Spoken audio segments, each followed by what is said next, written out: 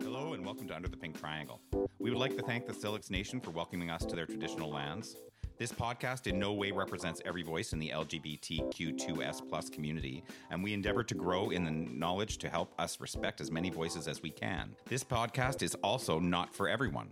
If you are sensitive to topics of race, sexuality, strong language, or strong attitudes, this podcast is not for you. It is intended for audiences over the age of 15 and not for consumption at work. Opinions expressed are of the individual and do not necessarily reflect the opinions of the show or its creators. However, respecting differing opinions does not include hate speech of any kind. In March of 2020, all Canadian provinces and territories took the extraordinary measures of declaring a state of emergency in response to the COVID-19 worldwide pandemic. With the rest of the country, LGBTQ2 spirited plus people were isolated and locked away in their homes in an effort to flatten the curve and protect the Canadian healthcare system from becoming overwhelmed. The LGBTQ2S plus communities were informed by their respective governments across the provinces and territories that pride celebrations and marches were cancelled, and because of social distancing, all public gatherings of 6 or more people were banned. The impact of further isolation of an already fragile and segregated group of society has yet to be determined, and the loss of our most basic ability to march and celebrate who we are will undoubtedly affect our community's mental health as a whole for weeks, months, and years to come. However, this is the reality of a post-COVID-19 world while living under the Pink Triangle. Hello, my name is Lee. I'm a cisgendered gay male of Caucasian descent. My pronouns are he, him, his, and I am an actor, yoga instructor, and IT consultant. Hi, my name is Kyler, and I go by he, him, and his, and I'm a trans male of Caucasian descent. I'm also a recreation aide at a seniors care home and a landscape gardener. Hi, I'm Peg. I'm a cisgendered female. I go by she, her. I'm an actor, singer, writer. Hi, my name is Ryan. My pronouns are he, his, him. I identify as a gay male, and I'm a registered clinical counselor. I'm also a married dad of 2 sons. Awesome. Thank you, everybody, for joining us on this very first episode of Under the Pink Triangle in a remote location. We're all isolating, obviously, because of COVID being what it is. So I think the obvious question that we have to start asking is, how are we all actually doing mentally? Like, how's everybody doing in their prospective isolation or chosen isolation, as the case may be? Mm-hmm. I think it depends on the day, really. For me. What do you mean by the day? Well, I mean, some days I'm good, and some days it's like, I'm glad I don't have a bottle of pills and a glass of wine, just saying. Well, dark. It's true, though, and I'm sure no, it is true. I know. To a lot of people, they'll say the same thing. The one thing that we are all missing is the human interaction. Hugs is the one thing that everybody is saying that they're missing. Right? Nobody's going to want to hug me right now. Well, I'm telling you that right now. I like that they're saying that. Get a shower, babe. What's that, Kyler? I like that they're saying they're missing hugs, but I'd also like to say that I think it's your climate, your own personal climate before COVID occurred makes a big difference on how that all happened and how we're coming through out of it. I agree. I think people who were already predisposed to be isolated, and some of their jobs have already taught us, like myself, how to be isolated. I've taken this more to a duck to water. That's an interesting point. I've been working with a number of clients where if they have pre-existing anxiety and depression, this uncertain time with confusion and all the changes that are happening in our lives, it's exacerbating that and making it very challenging. Oh, yeah. So, when our demands are greater than our resources, in our ability to cope, it can be very challenging. Well, it's challenging for single people, but I can imagine being in a marriage, that makes it a completely different challenge that I don't have to deal with. Because I don't have any other personalities to deal with, right? Yes. Well, it's true, because when you're by yourself, you've got yourself to manage, which can be a big enough job. But then when you're in a marriage or relationship with somebody else, you've got their energy, your own energy, and then the interaction between the two. And so it can definitely be challenging at times, that's for sure. And then in each other's spaces so much, when you're used to having that break of going to work or being out of the house at least. And then add kids to that. Yeah. And then add kids to that, yeah, who are now missing their friends, not at school, out of routine and structure. Yeah, it's crazy. Oh, I couldn't imagine being a parent. Bored. And doing homeschool. Bored. I think that's probably one of the biggest things with the children is that, they don't understand why they have to miss their friends and everything. Like, you can tell them whatever. I mean, there's some adults that don't understand that, right? You can tell them why, and I don't know. There are definitely some adults that do not understand why we have to be isolated. It's like anything. It's like racism. If it hasn't touched them, if COVID hasn't touched them or someone that they know, it doesn't exist, right? In their world. Kyler, you were going to say? I work in a seniors home, and daily, often every hour, we explain why we're wearing masks and full PPE gear, and they don't understand why a family's not coming to see them. And it's not only that they can't get out, but there's times where they actually now have to be isolated depending on hospital care. And that is almost a death sentence for someone who can't get out. And the freedoms that we actually are enjoying, even when we are quarantining, I think are often being forgotten about. And the things that we could be celebrating, there's a lot of people that have it much worse than we do. Oh, there is. And I think we've got really lucky because we flattened the curve so quickly. Very few people are actually affected. Mm-hmm. So then that means it becomes less of a serious problem, I'm finding. And people are not taking it as seriously as we should. No. I mean, the virus is exactly the same as it was in March. Yes. That hasn't changed. Our hospitals can just take more patients right now.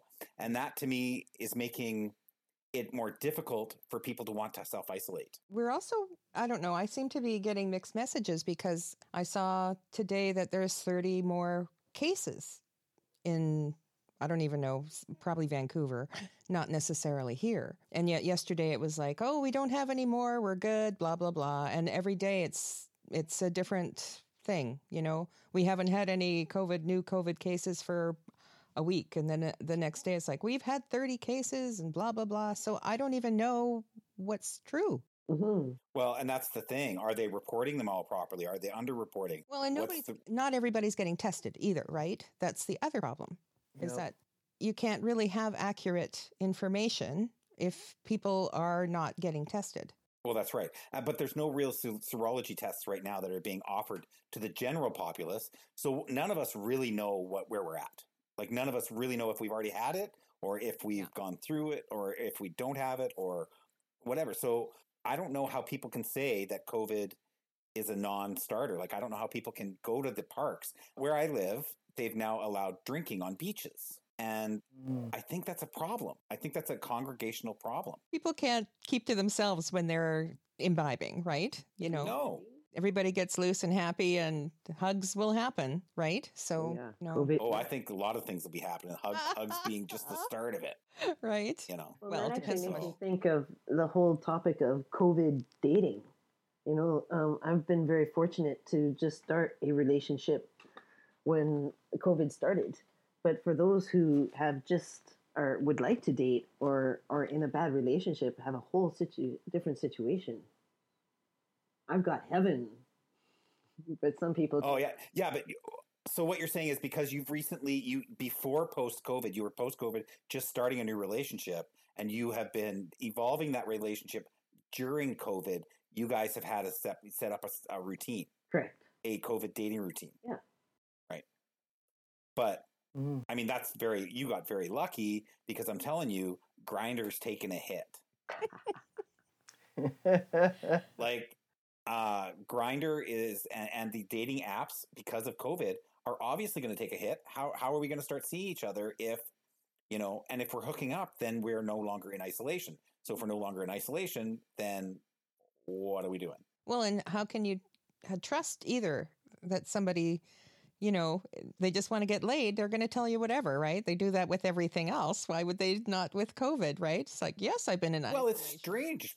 It's strange because it's the only trust issue that gays have right now. Mm-hmm. Like, we've never had trust issues before, you know? Mm-hmm. So, I mean, it's just one more trust issue is like, oh, have you been isolating? You know, can we decide to put our bubble together as on a dating platform? Like, what's my risk level? Right. So I don't even know how anybody dates. Like, Peg, aren't you kind of dating somebody? Like, well, I don't know. Virtual dating? I honestly don't know if I'm actually dating this person or if it's just been, you know, we're friends, whatever. But I thought he was isolating. And then while we were on our, you know, drive around, you know, he was telling me all of these places that he goes. He goes out for dinner in a couple of different places every week and goes to his friend's house and, you know, all of these things. And I'm just like, holy fuck, holy fuck, right? Yeah, right. No, I got him in get my it. car and we're driving around and I'm thinking, he hasn't been isolating, where's my mask? Right. Like he's the COVID monkey on the plane, for Christ's sake. Right? Yeah. That's all I can think of is that monkey from Outbreak. I'm like, every time I talk to somebody that starts, or I look on some social media site and they're all like, oh, we're going to the park, or we're going to drink wine, or we're going to do this. Yeah. And I keep thinking, you fucking monkeys. Yeah. You're going to spread this shit like crazy. Well, I have a little loop that I walk, and I try to walk when there's nobody else around, right? And I've stopped going up the mountain because there's been bear sightings, so I'm not doing that anymore. So I walk on this road by my place. And of course, you're walking by people's houses. Like real bear sightings or bear sightings? No, no, a real bear, with a sow with cubs. And yeah, it was scary for the people. But you see these people and they're standing right next to each other. They can rub elbows. There's no 6 foot, not that 6 feet is, the minimum. It's the minimum you should have. That's the minimum, yeah. And I would come home and I would be so angry, because people just weren't, paying attention. And well, that's another thing, is that how we manage anger. Because I've been getting angry at social media. I've had to pull myself actually off of social media because it was really damaging my mental health during this COVID crisis, because there are multiple posts of things happening. There's of people doing all kinds of shit. Yeah. And it's people I love that are putting other people I love in jeopardy. And that, it makes me crazy. But then, of course, I come across as that crazy isolationist, that crazy COVID guy that, believes in all the conspiracy theories and all that. Like, you get painted with all these brushes. Right. When all you really want is your family to be safe. To be safe, yeah. So, and I can't, like, Kyler, you have to work out of the house, correct? I sure do. Yeah. So, and you're helping people connect with their families. Well, yeah, so it's quite strict policy, of course, to go in because no one's allowed into the senior care home. So, of course, I have my temperature taken. There's a questionnaire. We've got have to change into different clothing, of course, scrubs or something that's totally not been from outside. Decontaminate everything all the time. We have small groups going on versus large ones. There's many people that actually don't seem to get out of their rooms because we're not really allowed to have large groups anymore. And it's hard to get around to so many people. It's quite different. And they know there's stuff kind of going on because they can see the people through the window and we're all wearing masks and they wonder what is happening. And it's such a different, novel time in our world, Mm-hmm. Yeah. Well, and to deal with someone who might have dementia or whatever, Alzheimer's, again, you said before that you have to explain to them all the time. Yes. It's going to be really a hard day. And it's really hard to befriend someone with dementia when you're wearing a mask because all your facial cueing is gone or they can't hear through the mask. Or if I'm, running up the stairs, it blocks my air and fogs up my glasses. So it'd be a little discomforting. And we'll be all glad when it's over.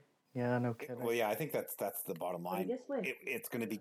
My hope is that, like, with all the seniors that I work with, they have to sit still, and that's the hardest piece. The world is still kind of staying busy, even busy at home. But when you have to sit in your own stillness, that is where people, I think, are getting that choice to really look a little deeper inside and decide how are they going to play out the rest of life.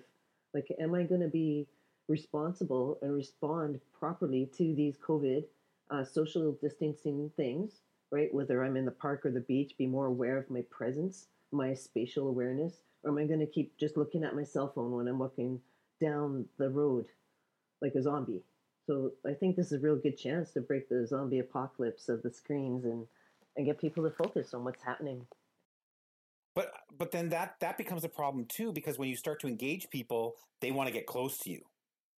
And so it's just practice. If yourself, it is practice. But the thing is that for somebody like me who feels immunocompromised and that my life is in danger whenever I get near somebody who is breaking isolation, I feel like they're putting my life in danger. I feel like they're doing it, and they're doing it on purpose because people do not have the right to be in my bubble without me allowing them in there. And so people who are engaging, if I look somebody in the eye, it's like an invitation for them to come talk to me. Yeah. Don't fucking come near me. Right. You know, we are evolved beings that can use our words, and I would like to think of a society that's missing hugs, that perhaps we could be a little more heart focused and not so fear driven, with all the stuff being spun with the facts. What's the news that people are digesting so much to make you so afraid of people around you, and creating that kind of vibration in your own reality, which then draws. So what are the facts around COVID then that we have to talk about, maybe? You betcha. Like, what are the actual facts? Because let's talk facts and not perceived realities. Which right, let's talk about facts. Yes. Well, I was watching Cybabe. She's she has a podcast or whatever on Facebook, and she was saying that somebody had asked a question about whether people what's the percentage of people who are getting reinfected, and she said what they're actually finding is that people just aren't getting over it. They'll have it for 3-4 months as a mild thing, and they'll just keep not getting better, and so the next time they get tested they still have it, and so they're thinking that people are getting reinfected when in fact they just haven't gotten over it. But that's unscientifically based anecdotal evidence that people are seeing.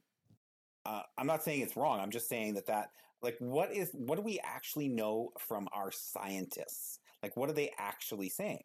The scientists are actually like, what are the facts about COVID that we know? One of the facts we know about COVID is that it can stay contagious for 14 days before its first symptoms can appear. Mm-hmm. Yes. Like, that's a clinical fact. Yes. So that means one person traveling from Quebec who is infected to come here to pick fruit is 14 days contagious before they show one symptom.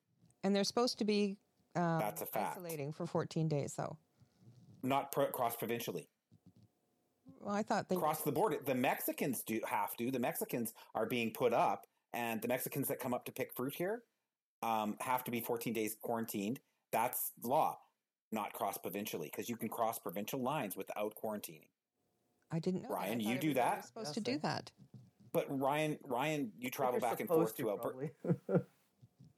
You're not cross-provincially. It's not required. Yeah. Well, and then who's regulating it and cross-provincially? Like, there's the best practice and recommendations, but whether people are actually following that or not. It's so interesting because it's come up all over, just in our conversation, even, with Kyler talking about in the seniors, in the work with seniors.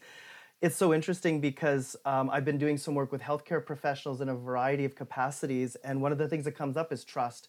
They're worried about themselves and their health. They're worried about their family. Are people practicing the distancing? Are they isolating for 14 days? And if there's no way of regulating or monitoring that, like coming from out of country, then you're trusting people, and then, that incubation period can be 14 days, up to 14 days. So that's the scary thing. And then when you're at high risk, if you're immunocompromised, then, there's a real risk and concern, of course, for your health and well-being. And I think that above all is what makes COVID dangerous, is what makes everybody so, like, it makes the medical community so concerned about this. I think another fact about COVID is that even after you show symptoms, you're still contagious 8 days after your first symptom is shown. So that's a long contagious period. That is, you're from 14 to onset to 8 after. That's a long time for people to be sick. That's a long time for somebody to be contagious. So, and then COVID itself. Once you have COVID, some people have almost no symptoms as they're going through it. Well, some people have detrimental symptoms to the point where they can't breathe. They end up permanently with either holes in their lungs or limbs amputated. That Broadway actor is undergoing stem cell replacement therapy right now to save his life, but he was affected in a way that nobody could foresee. So changes your circulation in a lot of people. It does a lot of things that we don't even understand. Yeah. We have no medical practice. We have no clinical trials as to what it's done. No, there's no empirical evidence. Yeah. Like, there's no empirical evidence. That's right, at all. So that in itself also makes it a little scary. Yeah. Well, what about the facts we know about how to prevent it? Preventable facts. Yeah, I was just going to say, Yeah, and that's changed. In the beginning, and there's good rationale for both. In the beginning, they were telling us not to wear a mask, and then it changed to wearing a mask, and the rationale for each was very valid. But I know people who don't get all the information and aren't as aware, let's say, they start, that's where some of the doubt comes from. And then, well, heck with it. I was told not to wear a mask. Now I'm wearing a mask. I don't know. So they kind of stop taking the precautions as seriously if they're not actually taking the time to understand. Well, and a lot of people don't understand how science works. Science, hypotheses change once they get the new information. Everything has changed. Yeah. All the time we've ever had any kind of scientific studies, as soon as the new information comes, they change what, So honestly, with all the misinformation, we have to glean the real information. Does a mask help you? No. A mask helps people around you. Yes. It doesn't help you. A mask is never going to help you unless you're in full body gear. Is coughing into your sleeve or coughing into clothing helping you? Well, no, it's helping everybody around you so you're not spreading. Are gloves helping you or are they helping everyone else? Well, gloves are only helping you. They're not helping anyone else because it's spreading that all over the place if you're not throwing them away after everything that you touch. Exactly. So the gloves are worse. Well, and so now we know that. We know these things. Here's my big bitch about having the hairstylists go back. You cannot cut hair with gloves on. I've done it, and your gloves get shredded every time. Right. So you are around a person 20 minutes minimum for a haircut, unless, you're just getting your head shaved, and then it's like maybe 15. All right, closer than 6 feet, right? Oh, but that was my other point, is that you're around somebody for this extended period of time, and it doesn't matter how much PPE you have, unless you've got an outside air source that you're breathing like an astronaut, you're going to be breathing that person's air at some point, whether you're both wearing masks or not. And those droplets have a suspended ratio, quite a high suspended ratio. Absolutely. So yeah, if your salon doesn't have a good exhaust system, But not just salons. What about restaurants? Well, even if your tables are 6 feet apart, and you're with your family, like Ryan, there's 4 people in your family. That's a lot of droplets. And I've seen your boys. There's a lot of fucking droplets with every single one of those kids. Yeah. All kids they're mucus farms, So. And so what is the deal with the schooling? Are they going back in June or? They are back. Yeah. They are back. Yep. This is my little guy's second week back at school. It is optional and voluntary. Okay. And at this point, we decided to put him back in school just 2 days a week. They've got the class sizes limited, and he keeps everything in his backpack at his desk. The kids aren't allowed to touch each other, go to each other's desks. There's a lot of, regulations in place. My favorite one, though, is only one boy in the boys' washroom at a time, of course, because he's a boy. But each classroom has this huge traffic pylon, and so when he goes to the bathroom, he has to watch, and if there's a pylon in front of the bathroom, it means there's another boy in there, so he has to stand back and wait, and then he puts his pylon from his classroom in front of the washroom if he goes, and then he takes it back when he's done. That's a good idea. So it's very interesting. Well, it's a great idea. Yeah, I thought it was brilliant. That's a really good idea, but it's a teaching moment. Like it's a great teaching moment for teaching these kids how important social distancing actually is. How does recess work? Oh, good question. This is testing my memory. I know that they hang out outside on towels away from each other, like for lunches and different things. But I don't even know if they actually go out for recess. It's definitely because there's very few kids in the school. Everything is monitored. Like they're not allowed to touch each other, of course, or be close to each other. So I feel like they maybe don't do recess. And if they do, it's just I don't remember for sure. That's a good question. And how are the teachers isolating themselves there while they're teaching these kids? And with each other, do you know? Have you? Not fully. I know that she's doing Zooms one day a week, and then the class is split. And because it's voluntary, essential workers' children are there full time so that they can be at work and their kids are in school. And then it's voluntary. So I know there's 6 kids in his class, for example, when he's there. That's it. Out of 20, almost 30 kids, there's 6 when he's there. So for one teacher with 6 kids, it's easy for her to kind of keep a close eye on them. Mm-hmm. Do we feel that, or does anybody else feel that that's an educational advantage to me? I think that so. COVID is actually, that's a silver lining Maybe because class sizes were getting so friggin' big. Oh, yeah. That's a good point. But what about the kids who are at home? You know, are they getting like long distance? Well, we need somebody to pump gas. Too funny, Lee. So the teachers actually give lots, like especially in his class at least. His teacher has all kinds of assignments and work at home and novel studies, and she has the Zoom meetings. There's a lot for the kids to do. Okay. Yeah. Yep. It's just the choice about whether they go into the school and Right. get more support and get to be with some friends. And yeah, at this point for us, it was a bit of a break. And the social, yeah. So without a vaccine in September, are we seeing the kids going to go back more full, like more of the kids coming back, do you think? I think the talk has been around, no, not full-time. It'll be more of similar to what we're seeing now, I think. I think there a lot of those decisions there, which is smart. The interesting thing about BC, because that's where we live, is I find that they're making a lot of decisions closer to it and as they go along, which I think for me seems more responsible and more responsive than kind of saying, projecting out. And as people, we want to know what's happening, where are we going, when can I see my friends, when can I go out for dinner, go to the chiropractor. But at the end of the day, it's responsible to say, we don't know. We need to take it like day by day, week by week. And so, but yeah, the thought is it's going to be a lot of the same. Some Zoom meetings, maybe part-time in school. The buses are running though, so our little guy can take the bus to school, but he's been like one of 2 kids on the bus. So I just wanted to clear up the fact that there's 6 kids in a class, 2 days a week. So can they do like the teacher works 6 days a week? And so there can be like 18 kids in school for that teacher for the entire 6 days where they do every 2 days, or like they kind of spell off each one so that there's 6 kids, 6 different kids, 6 different kids than the original 6 kids. Like, would that...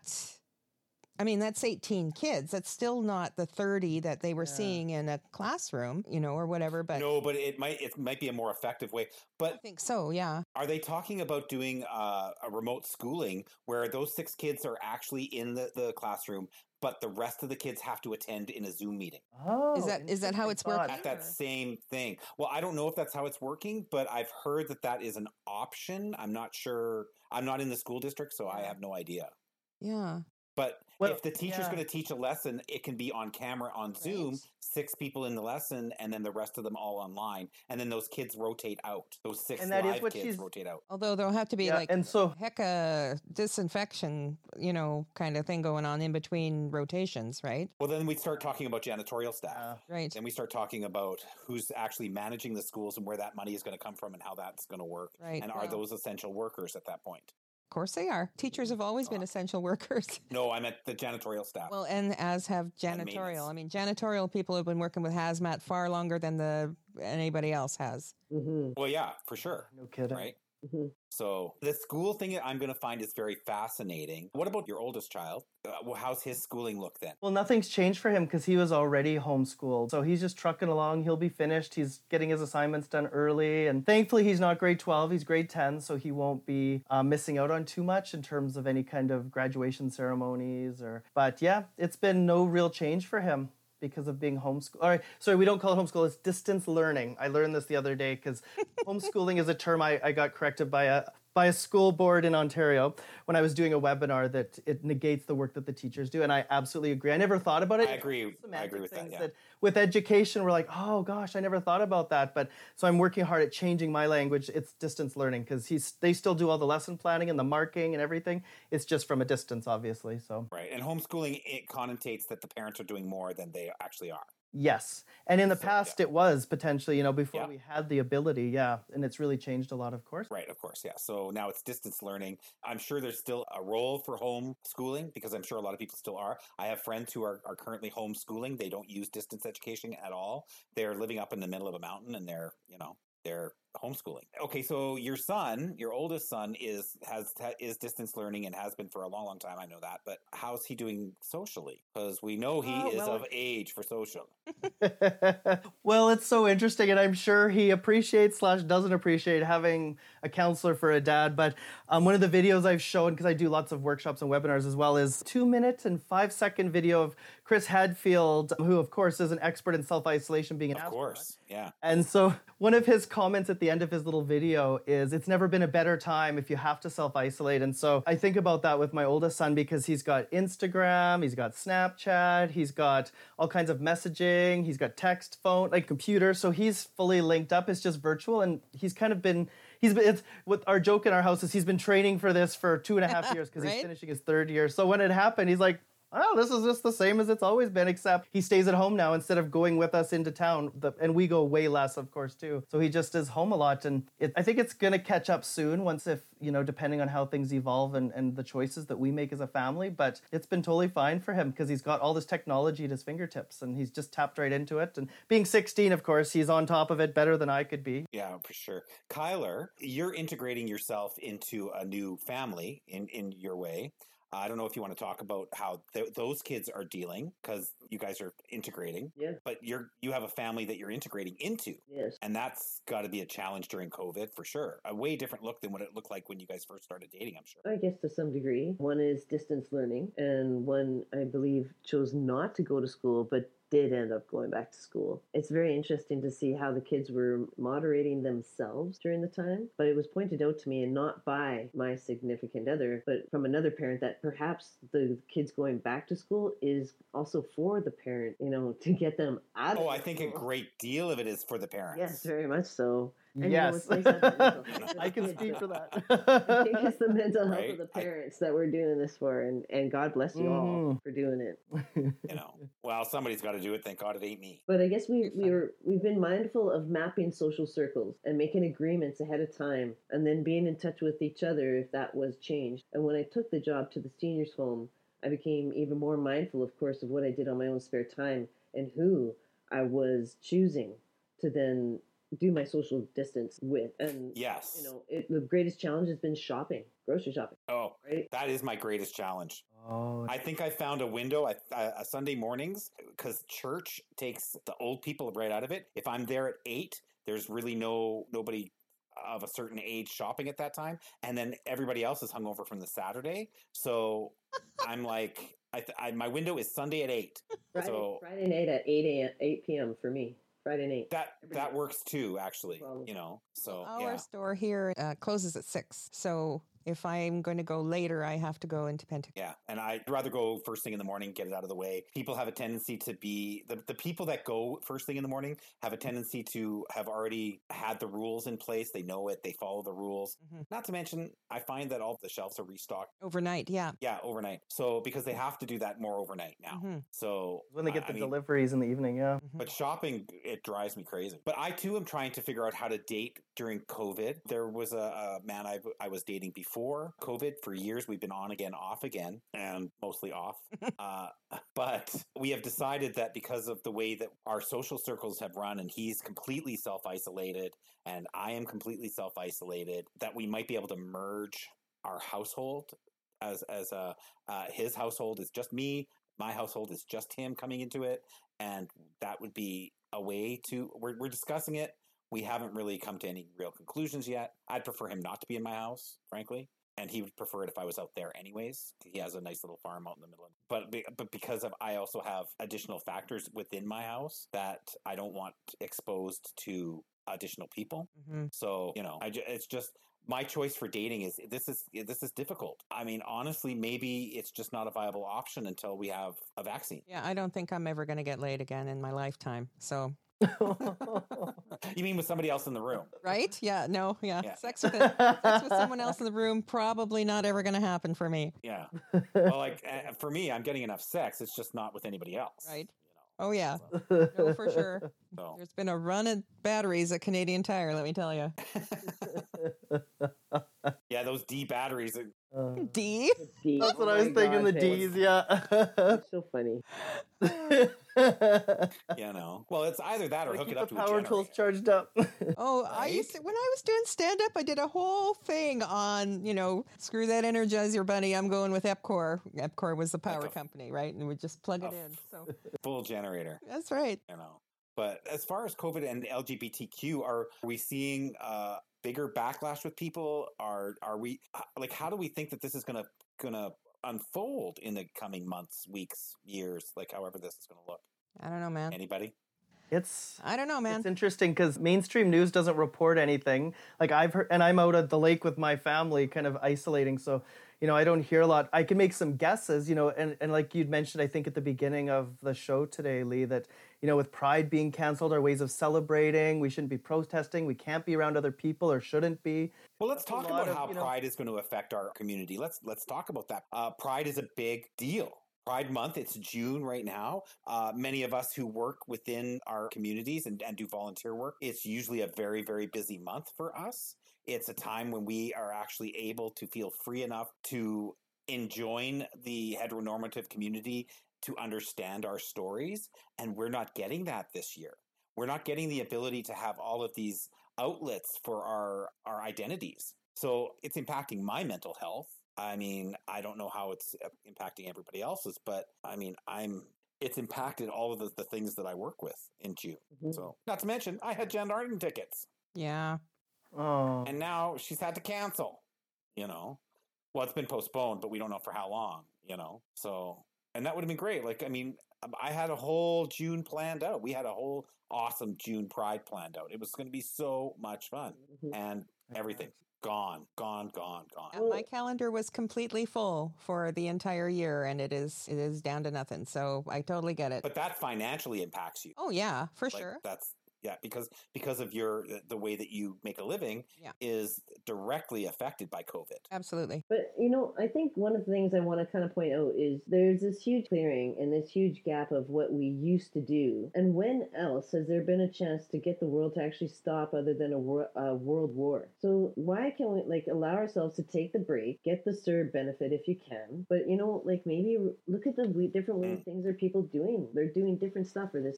Peg, there's people that want to see entertainment. They don't want it on a screen like this. Like I have such a hard time watching a screen for a long period of time. I want to see real life. And there's other people like they're having, it's like the drive-in thing going on right now, right? Yeah. They're having concerts that way too, where people have to social distance or whatever, but it's like everything limited to, like at the drive-in is limited to 50 people, 50 cars or whatever, right? But it's just started, right? Well, and I've always said it's not about the actual drive-in, because if people stayed in their cars, there would not be an issue. It's the fact that people want to get out and they have to pee or whatever, right? So it's the concession that is the issue, not the fact that they're at a drive-in in a car, and so that's the same with seeing a concert, I saw a picture recently and it was a theater. What they'd done is they'd taken out, there were 2 seats together and then there was like 4 seats gone and then 2 seats together and 4 seats gone. And people were saying, well, that's not really viable unless they're going to raise the price of the theater tickets astronomically. And who's going to pay for that? Exactly. Who's going to pay for it? And the actors are already, they don't get paid a lot doing theater. Regular actors cannot make an actual living. That's like a number of industries. My husband works in marketing in the food industry, and restaurants aren't made to run at 50% capacity and be able to survive. Well, their margins are so short too. Yeah. Exactly. Right, yeah. Exactly. Well, and that's by the time you hire all your salons cooks too, is that it's half capacity or 50% or whatever, right? Sorry, Ryan, say that again. I was just gonna say, by the time you hire all the cooks and the servers and the hostess, and you spend all the extra money on masks, and because there's extra costs, of course, as well, to extra sanitizing and PPEs. That it's just the cost is going up. And the volume is at 50%. And then, with other industries too, you're working just to pay your rent, your overhead to pay and then there's no profit at the end of the day if you're actually even making enough money to cover your costs. But restaurants do have a viable option that doesn't include their sit-in. Their takeout and delivery has gone through the roof. So they are able to offset some of their margins by their takeout, by their delivery. They're changing their modeling. Maybe sitting in isn't the way to make money anymore because they can actually do it a lot cheaper by takeout. Yeah, as long as they're not using Skip the Dishes or DoorDash, those, because they actually take a huge cut that they actually aren't making money. They use that to get, but now if that's their only source of revenue, and so we've heard of again, in the industry with my husband, some servers who are working, like some of the staff they're hiring to do delivery. Which is That's great. their job. Instead of serving tables, they're delivering, which is great. And the restaurant gets to keep that, and the servers still get their tips. Well, and things hopefully like the that. people are tipping them. Yes. Well, I mean, Skip the Dishes, you're actually really encouraged to tip. And the Skip the Dishes gets some of that tip, which I think is extortion. And it's not right. It's not right. I actually, we have used Skip the Dishes in the past, but now with the new way that Skip the Dishes is working, I don't think it's a viable option. Yeah. So, but it's the only thing we got here for delivery. So takeout pickup might be the way to go. Yeah, for sure. Yeah. For restaurants, I don't think sitting in restaurants right now for myself is the way to go. Like sitting in. Yeah. Well, that was the thing, whenever it was a couple Fridays ago that I went for this drive with this person, and one of the places we passed had an outdoor patio, and every table was packed. And I was just thinking, they're not distancing. Nobody had a mask on. How can you drink when you got a mask on, or eat, So I drove past there and I just thought people just are not, I don't know what it is. If they don't care or they don't believe it or they don't think it'll happen to them, because there's a lot of that going on, right? Well, we flattened the curve really well here in BC. We've done a damn good job of flattening the curve. Even though, and I think to our detriment, not distancing still, even when we were doing that. So no, that's true. But obviously we have, because the proof is in the pudding. The obvious point of that is that our hospitals have not been overrun. We've been able to look after the people that have been in hospital. We've done an effective job of looking after the people that we could. And we've unfortunately had some deaths, but not in the percentage that they were originally projecting for our province and for the other provinces. So we've done it. I believe that we have, with the evidence, the empirical evidence that we're seeing, I believe that we've done a great job of flattening the curve. Mm-hmm. I also believe we've done too good of a job flattening the curve. Well, because people won't believe. And I know that sounds harsh, but people aren't taking it seriously. They're not. All. Exactly, yeah. Or there's that danger. I'm really grateful that they closed the borders to the province and the country. The states, yeah. I hope they keep that American border closed for now. Me too.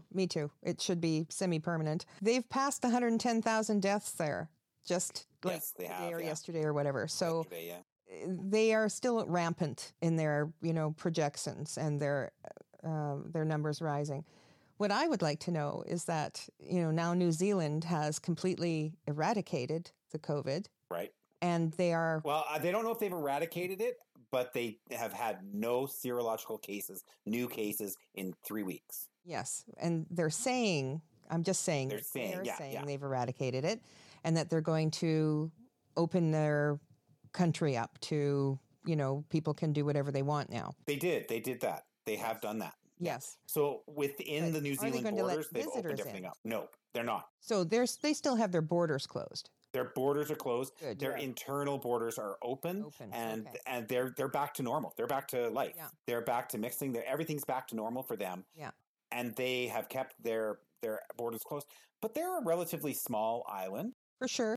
They can do that because it's harder to get to them for the rest of the world to get to them. They're a little bit isolated as it is. Yeah. I think if Canada would have closed the borders more stringently and we isolated more effectively, especially in Quebec and Ontario, we'd be in a much different situation today than we are. Well, and so we've closed our borders in BC because I still hear people coming from Alberta, and of course the pickers are coming from Ontario and Quebec. But, the majority of our cases that we've had here are on the coast, and we still are allowing people to drive from the coast to here because it's holiday season. So, well, yeah, of course, we're not closing. We're not in area bubbles. No. Like we're not in a lockdown. No. They've released a lot of our restrictions already. Like, yeah, I mean, people are allowed to go to the beach. They're opening up campgrounds. They're actually encouraging people to go to wineries and to drink wine on the beach, and they're opening things up. Yeah, and it remains to be seen how that works out for us. Yes. Well, we're supposed to have 30 new cases just recently, and what people aren't considering is that, we had the May long weekend a couple weeks ago. Right. So I know that in Florida, they've had this exponential growth, and same thing. They had their Memorial Day weekend, and all of these people on the beaches and that kind of thing. And they're all saying because of the protests, that's why the numbers are going up. And it's just like, no, they'll go up in 2 weeks. Yeah, because they are going to go up. Well, yeah, I mean, from that. I'm totally on board with the protests, and I wish I was brave enough to go out there, but I'm not. I'm not brave enough to go out. I don't want to catch COVID. I agree with that. But protests themselves are actually inherently dangerous. Even without COVID, protests, they are inherently dangerous. Like protests, the reason you're protesting is because you're putting yourself in a position where you can be hurt, potentially killed for a cause. Yes. Like that's what protests are. So people who go to protests during COVID, it's just one more level of danger for protests. Breaking quarantine for protests. Yes. The protest itself is immediate. The COVID is a couple weeks.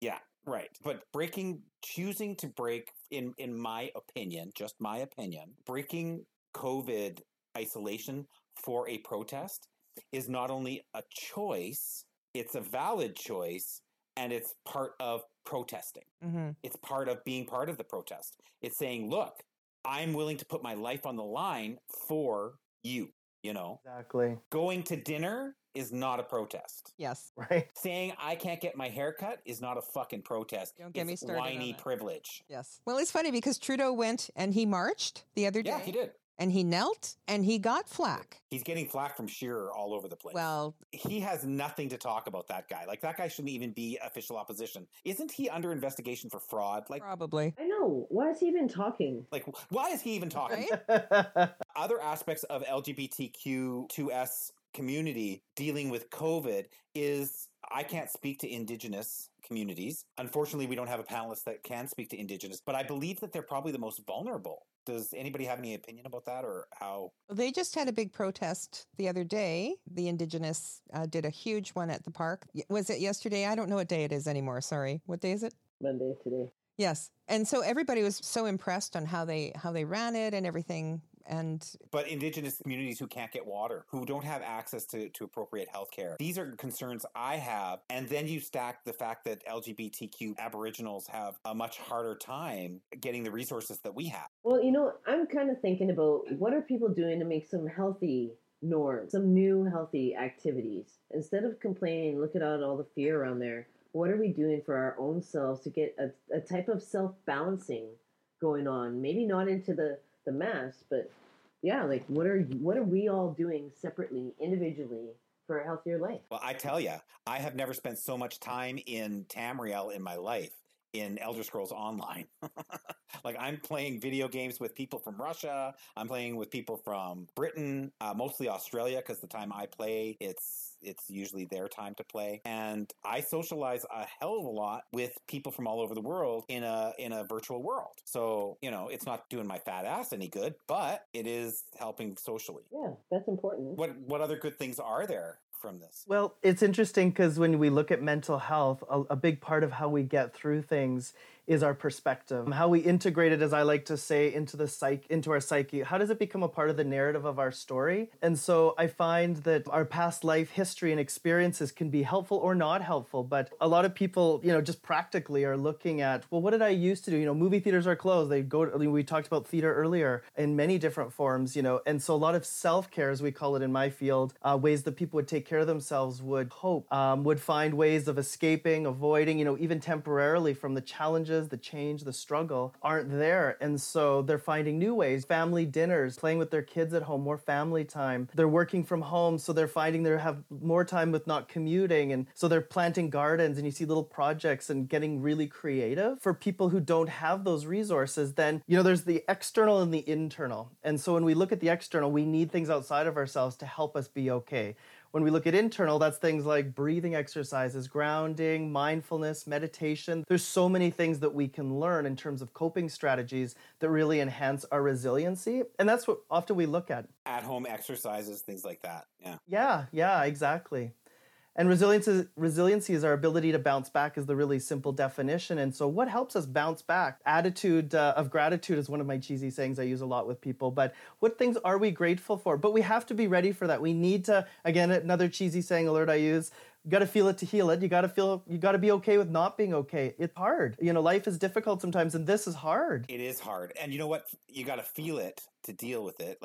It's another thing that we have to learn is that, yeah, it's okay for us not to be at work. It's okay for us to feel a little scared. It's okay for us to miss hugs. It's okay for us to be, but we have to be okay with being okay with it. And we're social creatures by nature. So of course, that's going to be a big part of what we're missing. Whether we like to admit it or not. Speak for yourself. For some people, but I know, yeah. Well, but I mean, like your oldest son, he's using the technology to do that, right? So there are ways, even if we're not going to have a hug, we can still communicate and see everybody and, talk. Like, this is great. I've done a few FaceTimes with some people and it's good. I'm fortunate in that I've been writing this novel and I'm in that world 90% of the time. If I'm not sleeping, I'm working on the book or I'm hiking. And so isolation hasn't really changed my life a lot. Right.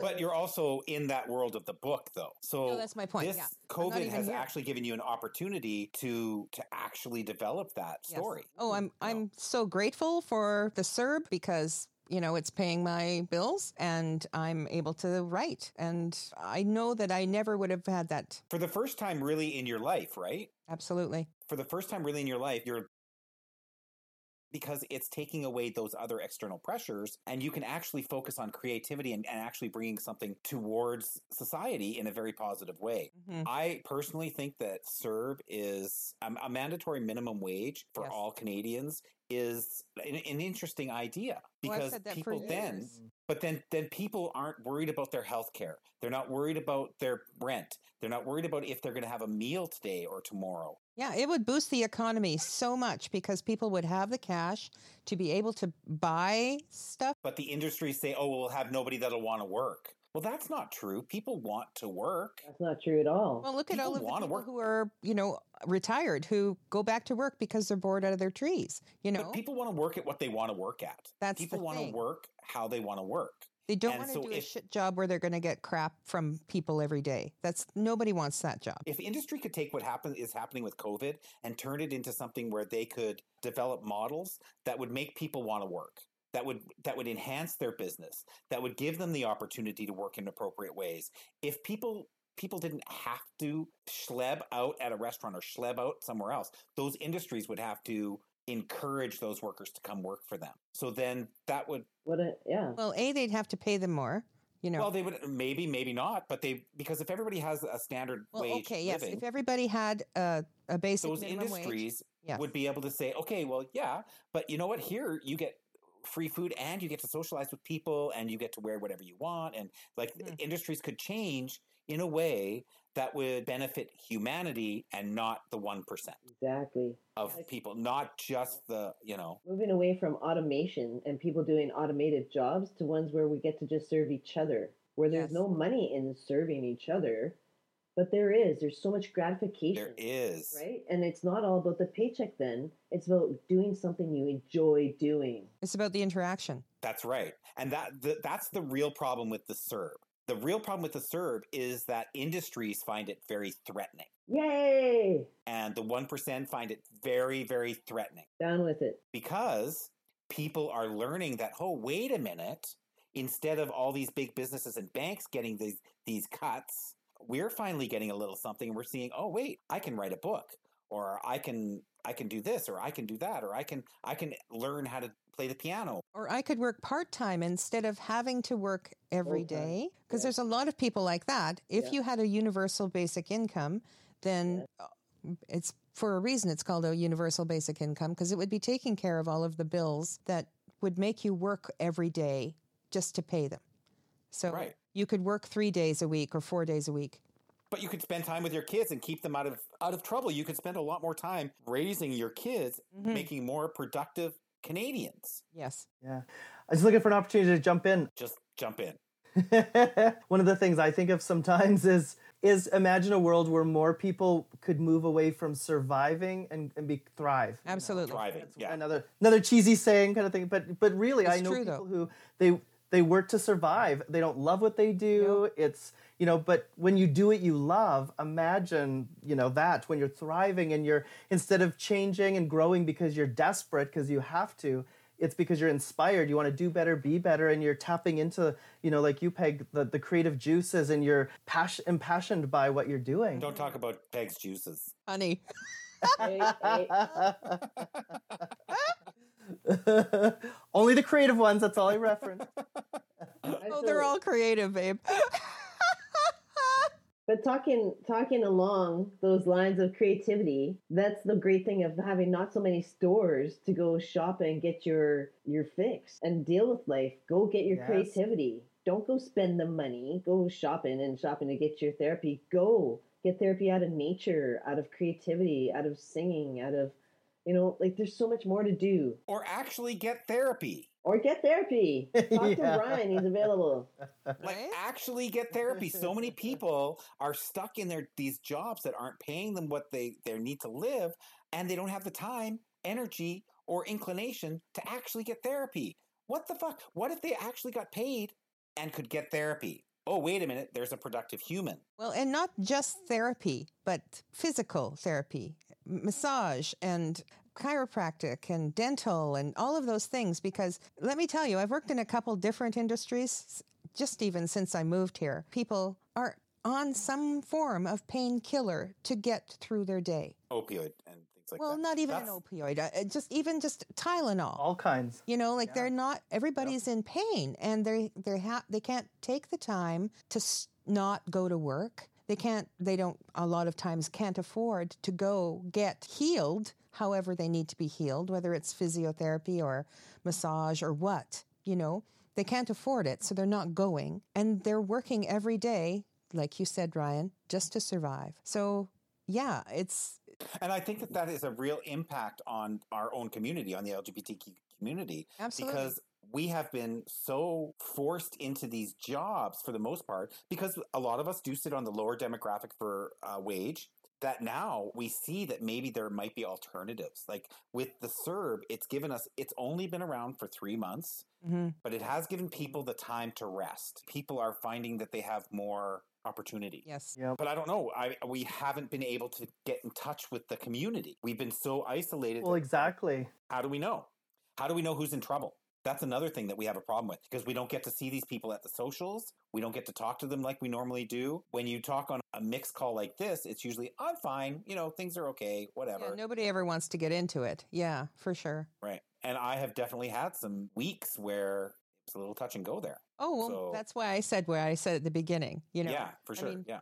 As a rule, I've been fine, but I've had a couple days, like you just said, it's like, why am I even bothering? Yeah. So, but for the most part, And because my self-esteem is so wrapped up in my weight and I'm ballooning, and I haven't been doing my yoga practice as much as I should have been doing, and I'm back on the mountain, and I gained all the weight that I lost back. Now that's starting to throw me back into a place where I don't even want people to see me. Yeah. Let alone stop isolating. Right. My shaved head is causing me all kinds of consternation because my hair's not growing back. You look great. What are you talking about? I look like Uncle Fester. Come on. Oh, honey. You look great. No, Dr. Evil. Well, and what's interesting is I mentioned self-care earlier, and one of the things that often happens is people throw out exercise, yet you're exhausted mentally, right? Our minds and bodies are connected, interestingly enough. And I like what you were saying earlier, Peg, about, the physical. If you're in chronic pain and you're not sleeping, psychologically, you're irrational, you're emotional, you're not coping well, you're not able to implement the great skills you may have. And then, when we do get stressed and overwhelmed, we fall back into that habit energy of buying the chips, comfort eating, emotionally eating. We just want to curl up on the couch and watch TV because we have no energy, because we're anxious, we're kind of feeling down, we're, all the change, and it's confusing, and we're worried about our family. And it becomes this vicious cycle, and that's where we have to kind of try and pull ourselves out of it by experiencing something positive. And it's so interesting. One of the sayings I've been using lately is, instead of being stuck at home, I'm safe at home. And just saying that, and choice. That is a choice, yeah. Reminding ourselves we have choice. Verbiage changes a lot of things, yes. Verbiage, yeah. Yeah, so instead of being a victim of COVID, being a victim of whatever, which is a fact of life at times, but what do I have control over? What can I take responsibility for? And what choice do I have? My attitude. You know, we always have a choice over our attitude, whether we're reacting all over life or we're working on responding by taking a step back, taking some deep breaths and thinking about what do I hope to achieve? What do I need to do here? What's going on? Why am I feeling the way I'm feeling? Why am I eating a whole bag of chips right now? Well, and that's why I'll say to myself, okay, you need to go for a walk now. You just need to go for a walk. I have to do that more. I have to get out of the house more. I have to actually isolate myself, but get out of the house more. How are you and Damien doing physically? Are you guys maintaining your relationship? I'm not just talking physically, but your relationship in total. You guys are stuck together. Like, I would seriously, I'm lucky I can go to my own house. Yeah. Yeah. We've actually been doing not surprisingly, we have a good relationship, thankfully. I want to knock on wood or something, but no, we work really hard at it. You guys do. We've been doing walks. We're kind of like, I guess it would be similar maybe to Naramata. We're on the far side of Lake. You have to take a ferry to get over where we live. And so there's very little traffic. We can go for long walks and we don't run into maybe one person and they're on the other side of the road. And we've actually been here the whole time, but we actually haven't went anywhere at all except to get groceries as needed. You know, we've had some great talk. We've had frustrating moments, but we sit down, we come together, we talk about it. We've had nights where we've eaten the bag of chips and then the next day we're like, oh my God, we got to turn this around. We've kind of been through it all, but at the end of the day, communication is so key. And I mean, it sounds hokey coming from a therapist, obviously, but really No, but it's true, I think. So true. You know, if you can talk it out, like you're going to fight a bit, you're going to get frustrated with each other. When we leave our spouses or in any relationship, you know, we get a break. We get to talk to other people. We get to vent. We get to be a part of the world and our community. And then we get to come back more refreshed. Whereas when you're at home, you're working from home, children are walking in. I can't even tell you how many times the dogs are barking because we have 2 Yorkies. We've got the kids are, you know, they slam a door, it's just, and then you're trying to set all these guidelines and all these expectations, and then you're managing it, and then you have tech issues, and then there's all these terms like Zoom fatigue, which I've been experiencing a little bit, and tech fatigue when I'm learning Microsoft Teams for the first time, and then I can't log in and my computer crashes, and I'm running upstairs to my husband's to try and get on this webinar, and they're waiting for me. It's 15 minutes in, and there's 200 people logged in, and I'm like, oh, you know, and so he's like, just calm down. I'm like, wait a minute, that's my job. I'm usually telling you to calm down.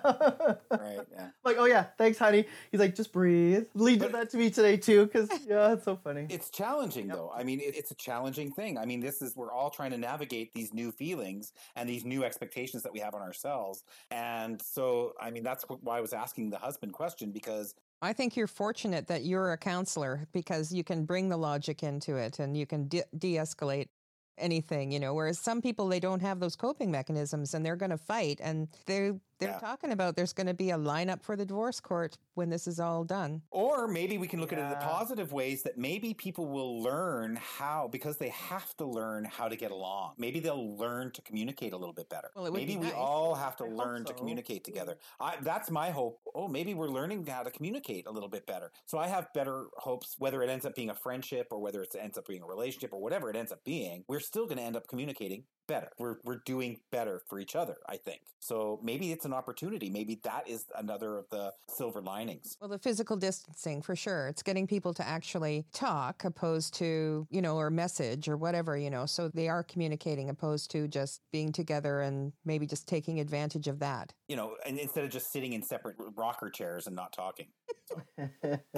Anyways, thank you all very much for joining us on this episode of Under the Pink Triangle. It's been interesting conversation. I think we've covered a lot of the topics. It's an hour show, so that's good. We're going to keep that, you know, a little bit shorter, which is, you know, a challenge for us. Peg, Ryan, Kyler, thank you so much for joining us on this episode of Under the Pink Triangle. Thanks for having me. Thank you both for everybody for joining us. Take care. Thank you for joining us in this episode of Under the Pink Triangle. We reside in the beautiful Okanagan Valley and are privileged to support LGBTQ2S+ programs and events in this area.